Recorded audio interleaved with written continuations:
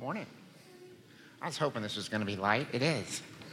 It looked heavy. I was thinking, get a hernia and preach. There you go. But good morning. Good morning. Y'all doing all right? How are you doing? This is one of those mornings where I have more to ask you than to tell you. So the sermon's on you this morning a little bit. We're going to Luke chapter 5. If you want to head that direction. Question: how do you like where you're at?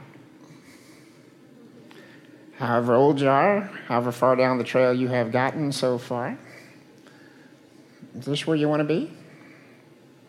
You like how it's going?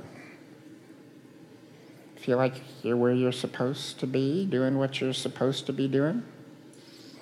Spouse is okay, kids are okay, mom and dad are okay, work's okay. Is this where you want to be? Feel like you're on the right track? It goes so fast, you notice this? Those of us who are older know this a little better than some of you, who will find it out quicker than you think. I don't know about some of you, about 3 minutes ago, I was 25 years old. Went like that. I don't know if you like baseball. I heard a story a while back that I just loved, because I know the feeling, about a guy named Walter Johnson, who back in the early 1900s kind of came out of nowhere, old country boy from Idaho. And he became one of the 2 or 3 greatest pitchers, by most accounts, in the history of the game. But when he started, nobody ever heard of him. He wasn't one who came up through the ranks blazing a reputation. He came out of nowhere, just this country boy. And he got into his first major league game. Nobody ever seen him. Nobody ever heard of him. And the players on the other team were kind of making fun of him because they could tell he was just a big country hick from somewhere out there. And the batter came up, and he was a very good batter.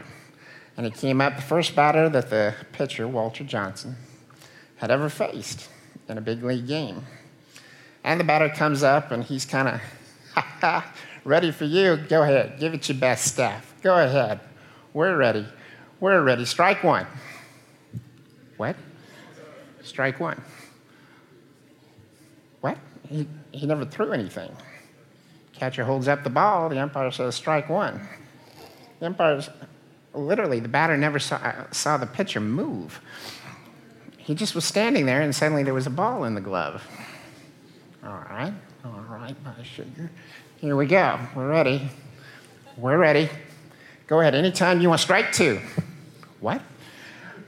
And he's still got the ball. Umpire said that's two. Batter looked down at the ball and the catcher's mitt for a minute, and he looked out at the pitcher for a minute. Just tossed the bat toward the players and started walking off. The umpire said, you still got one. The batter said, I don't think I'll be using it. This is right. Life ever seem like that for you? Strike two.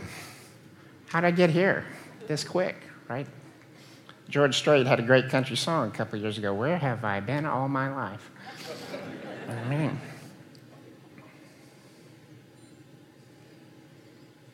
The thing is, I don't know about you, but I'm still here. The Lord, before he left, said he was going to prepare a place for me, but he left me here, and I'm still here.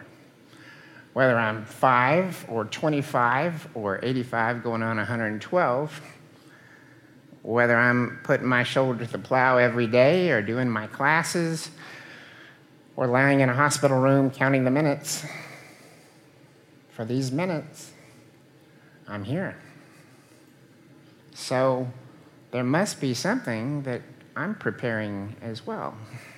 There must be something I'm supposed to do because I'm still here. Why am I still here? How do I do whatever I'm here still to do. Luke chapter 5, beginning with verse 1. So it was, as the multitude pressed about him to hear the word of God, that he stood by the lake of Gennesaret and saw 2 boats standing by the lake, but the fishermen had gone from them and were washing their nets.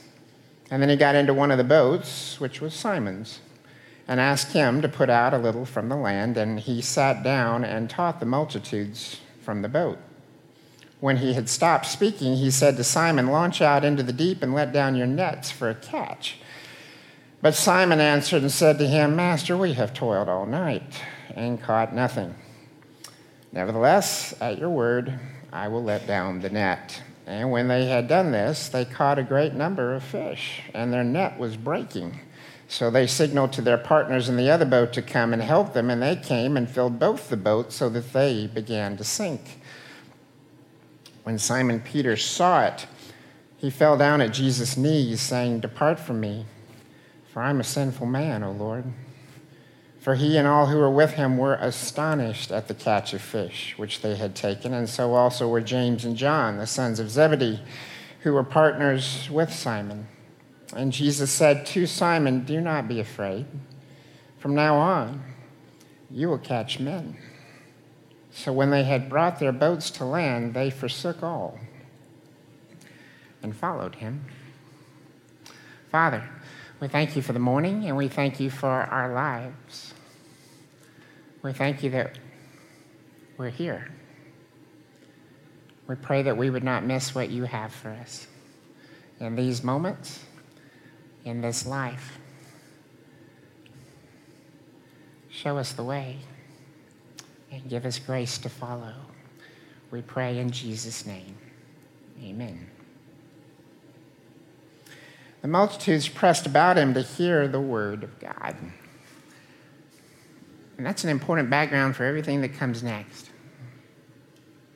People are pressing. We're aware of that. We drove through the traffic to get here. We're aware. We go to the malls. We go to the ball games. We know the crowds are always pressing, but they're pressing to hear the word of the Lord. We underestimate. We deeply underestimate how much, how many all around us, every moment, want to know a word of the Lord. Not a sermon, not a majestic scripture reading, but they need to hear from the Lord. And it's not a coincidence in this case that they're pushing him almost literally back into the lake. And so it says Jesus saw 2 boats standing by the lake, but the fishermen had gone out of the boats and were washing their nets. You know what a net is? A net is something you use to ensnare something.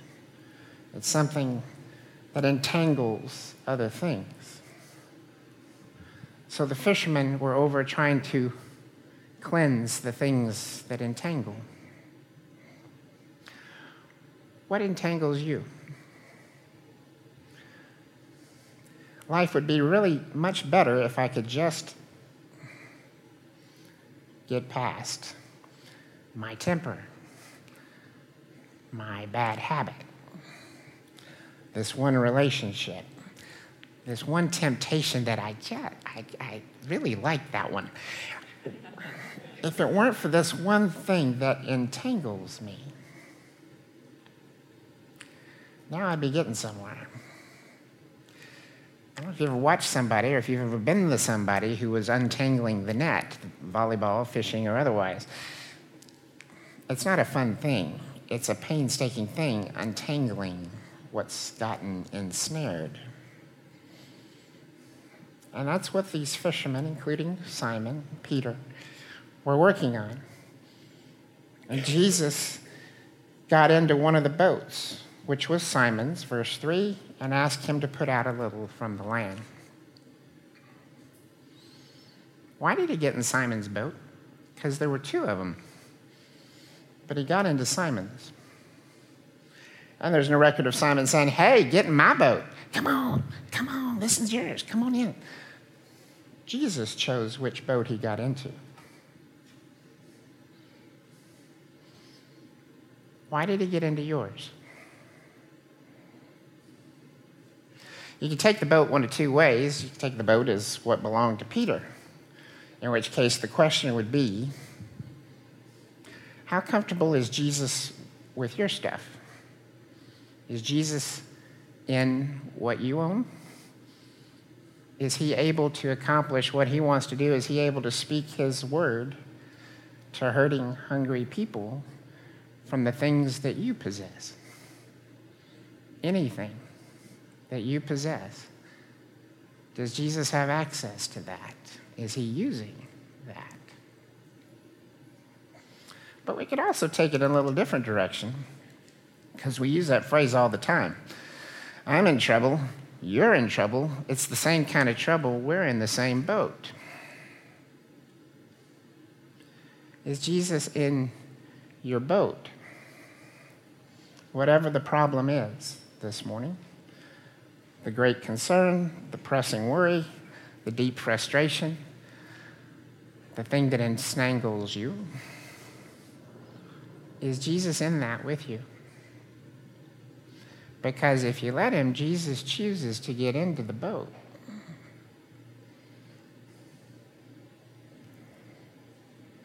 He gets into the boat, and it says there that he sat down and taught the multitudes from the boat. They pushed off a little bit from the land, and that's something Jesus several times in the scriptures invites his disciples to do.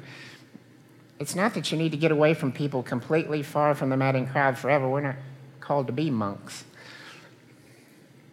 But there are moments when he asks us to pull away a little bit from everybody else so that we can know him a little bit better, especially if he's getting into our boat. It's good to pull away a little bit and work on the nets with Jesus. Verse 4, he stopped speaking. He said to Simon, launch out into the deep and let down your nets for a catch.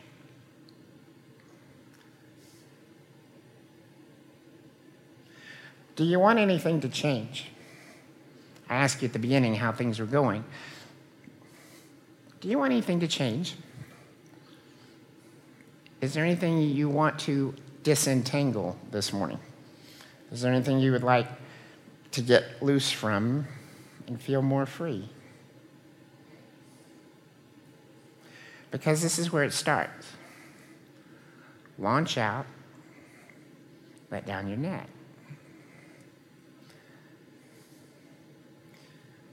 It's not going to get better without me doing something.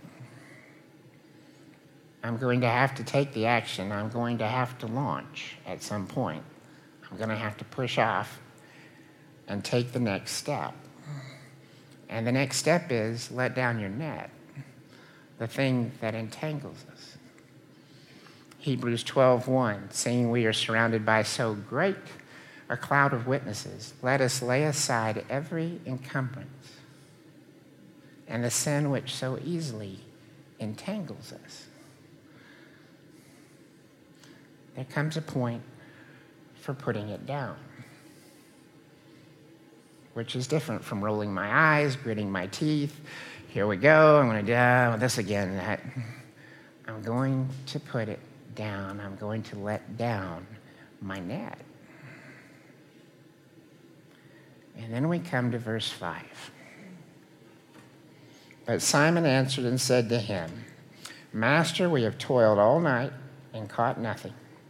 Nevertheless, at your word, I will let down the net. There are moments when life changes. After this, it will never be the same. You know these moments. You've had some of them. Some of them many of us share. The moment you get married, the moment you have children, the moment you graduate. There are things that are moments, but each of us has our own that we know this was the turning point. It was never the same after this. For Peter, this is the turning point. Everything comes from what he's fixing to do right now. And because Peter has gone on through the centuries to impact an awful lot of people, eternity changes in the next moment. what Peter does decides eternity not only for himself, but for countless other people. And I think each of us has moments like this, where we're changing or we're not changing, and we're doing it for ourselves and for so many more people than we will ever imagine. There are three things that Peter does in this moment that change everything. And number one is, he's exhausted, and he still obeys. You understand, Peter was not glad to see Jesus coming. Hey, the preacher's here. Let's go out in the boat and listen to what he has to say. Peter just worked all night, and it wasn't a good night, and it didn't go well, and he worked very hard, and it was dark and stinky and rough and exhausting, and he has absolutely nothing to show for it. He is worn out to the bone, and he really doesn't understand why a guy who's actually a carpenter rather than a fisherman is trying to tell him how to fish. Why don't you let your net down? Why don't you jump in the lake here? I don't want to do this.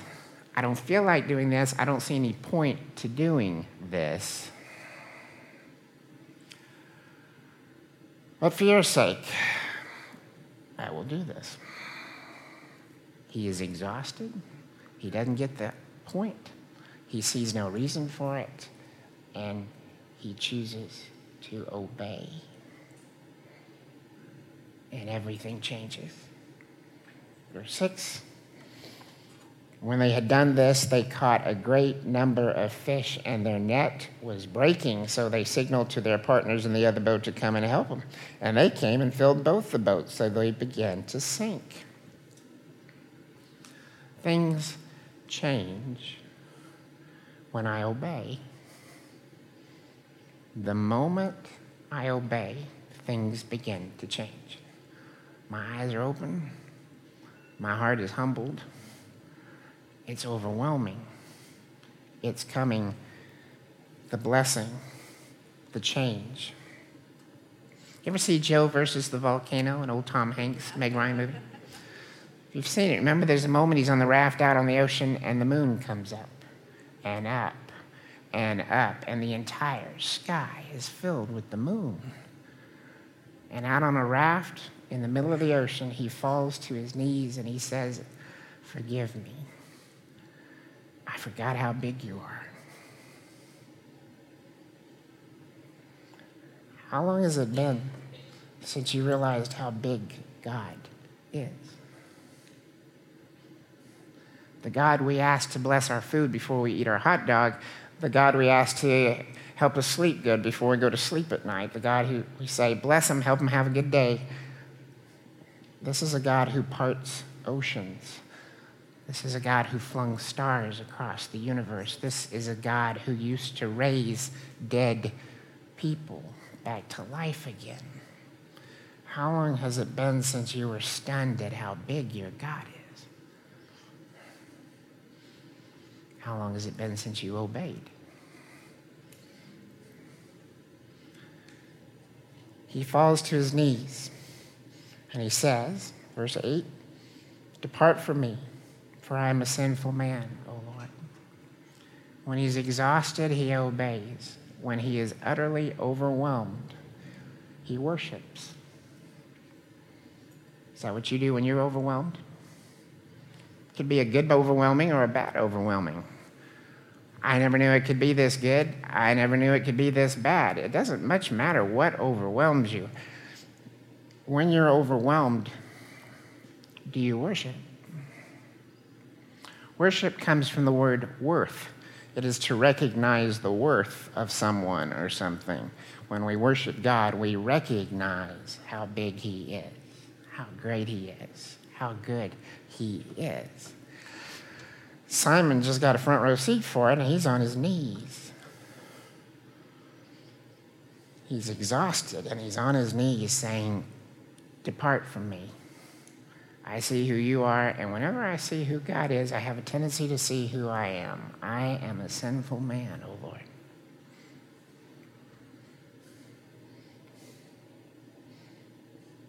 Psalm 46:10 says, "Be still and know that I am God. Which is different from be still and know that everything's going to work out okay. Be still, I'm going to calm things down here in a minute. Be still, it'll work out. Be still and know that I am God.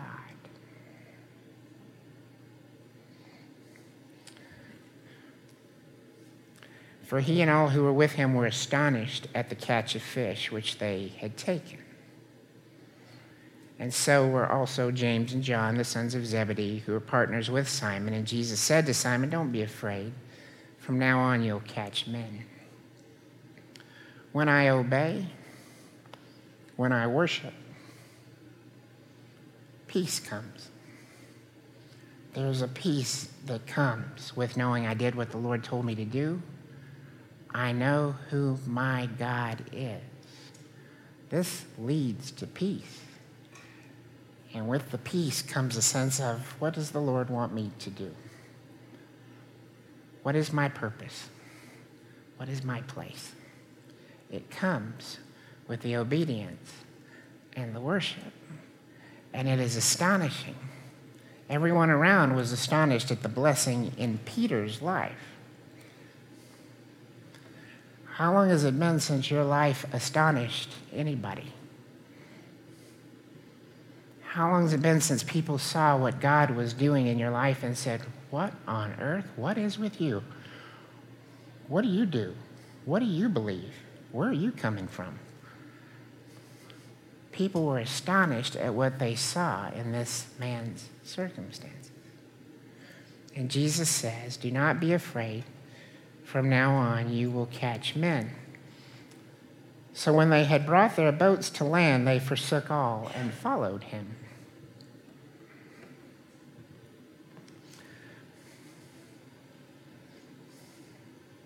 When blessed, they followed.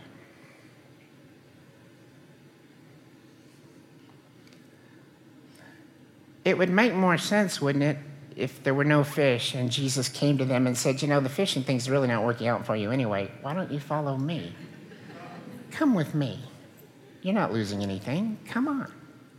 Isn't it interesting that Jesus blessed them with the greatest catch of all time before asking them to leave fishing?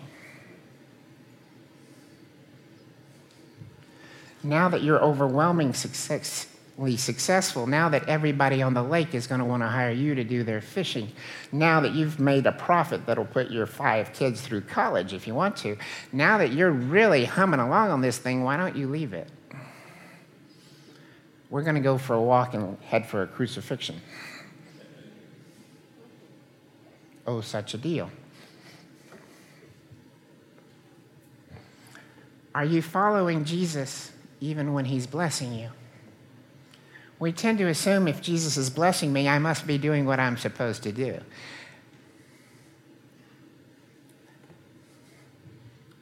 As we sang a moment ago, he loves you.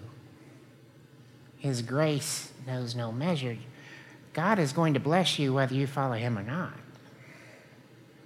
The fact that your life is deeply blessed, the fact that you're enjoying things pretty good right now, actually, does not mean you're following Jesus. If I follow Jesus, he will bless me, but the fact that I'm blessed does not mean I'm following Jesus. When exhausted, he obeyed. When overwhelmed, he worshiped. When blessed, he followed. And everything changed. The world changed. This is the beginning of the gospel. Do you realize Jesus talked to all those people out on the lake that day? And being Jesus, he was probably pretty eloquent. He probably said extraordinary things that revealed the light and the truth and the kingdom of God and made him come alive and be so real to those people who were so hungry for word. Jesus probably gave one of the great talks, and not a word of it is recorded. We don't know a single thing that Jesus said that day, except follow me. All we know about that day is that they followed Jesus. All those people around us every day who yearn, who burn, who want that word of the Lord, they're not going to hear the Lord. They're going to see whether you follow or not. That's all anybody's ever going to remember. That's the only way anybody ever finds Jesus, is because somebody else followed Jesus.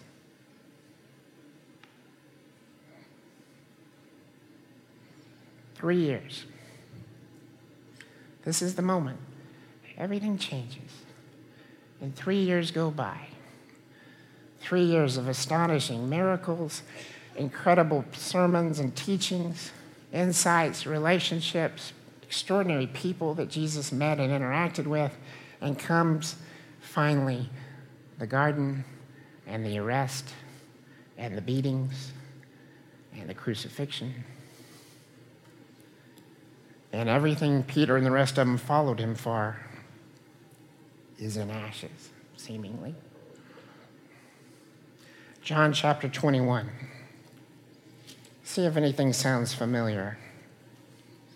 A few days after Jesus' death, Simon Peter said to the other disciples, "I'm going fishing." John 21, verse 3. They said to him, "We are going with you." They went out and immediately got into the boat, and that night they caught nothing. But when the morning had now come, Jesus stood on the shore, yet the disciples didn't know that it was Jesus. Jesus said to them, "Children, have you any food?" They answered him, "No." He said to them, "Cast the net on the right side of the boat, and you'll find some." So they cast, and now they were not able to draw it in because of the multitude of fish. Therefore that disciple whom Jesus loved said to Peter, "It's the Lord." When Simon Peter heard that it was the Lord, he put on his outer garment, for he had removed it, and plunged into the sea. But the other disciples came in the little boat, for they were not far from land, but about 200 cubits, dragging the net with fish, and really appreciating the fact that Peter left them to do that by themselves. Then as soon as they had come to land, they saw a fire of coals there, and fish laid on it, and bread. And Jesus said to them, "Bring some of the fish which you have caught." In verse 18, Jesus is talking to Peter and says, "Assuredly I say to you, when you were younger, you girded yourself and walked where you wished. But when you're old, you will stretch out your hands, and another will guard you and carry you where you do not wish." This he spoke, signifying by what death he would glorify God. And when he had spoken this, Jesus said to Peter, "Follow me."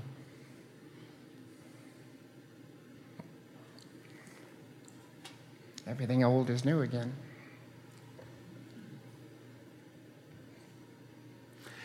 In my favorite book, Friendly Persuasion, there's a scene. It's about a family out on the farm, and the day comes to a close. It's one of those kind of late Saturday afternoon moments when you're finishing up the chores and the projects and everything and getting ready to watch the game or go out to dinner or have some folks over or something. But you're kind of finishing those last cleanup things, and the husband and the wife kind of get to looking at the sunset, and they stop for a moment, and there's a breeze coming through the trees, and it's so beautiful, the sun going down, and it's just quiet. You can hear the birds. And after a minute, the wife says to the husband, "You know, the living, beating heart, the mind can hardly get its handle on death. It's hard to know how we prepare for that when it's so wonderful to be alive. How do you prepare for what's coming?" And after a moment, her husband picks up his broom and goes back to sweeping. "This is preparing," he says.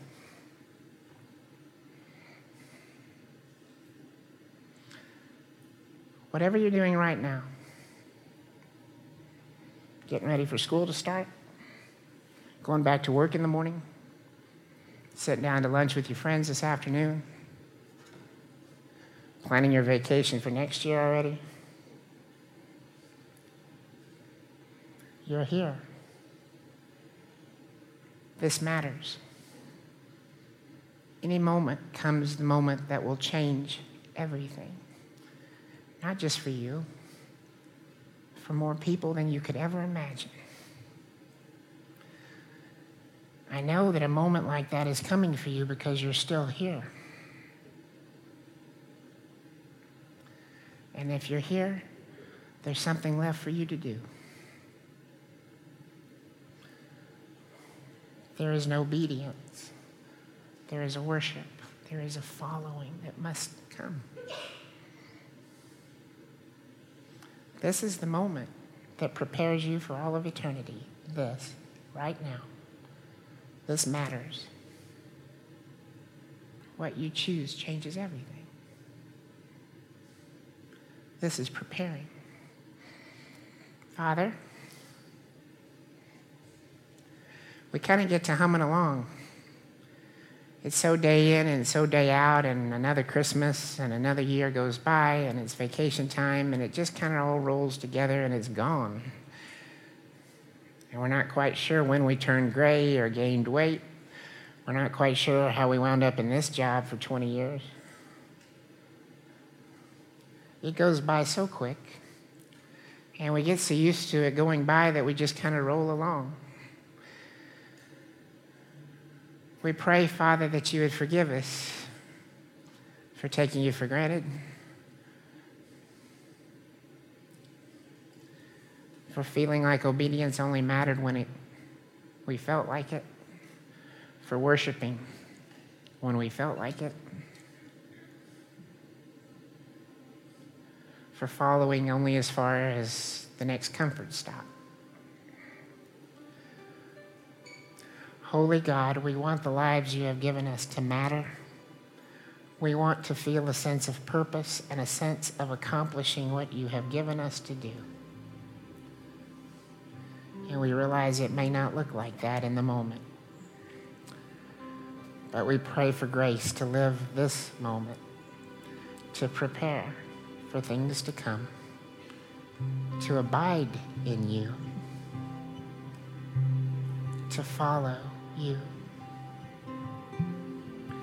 Work in our hearts, Lord Jesus. Change whatever you must change. Please, please disentangle us from our nets. We want to be free, and we want to be hopeful, and we want to be at peace and not afraid, because we know who you are, and we are obeying you, and we are following you. Change our lives, and in some way, please use what you are doing in us, in our boat, to challenge and inspire and astonish and inform other people who Jesus is and of the eternal life waiting for them. Fill us with your love. Fill us with your truth. Change us in whatever way you have to change us this day, we ask for your grace for that. Help us to prepare, we pray in Jesus' name. Amen.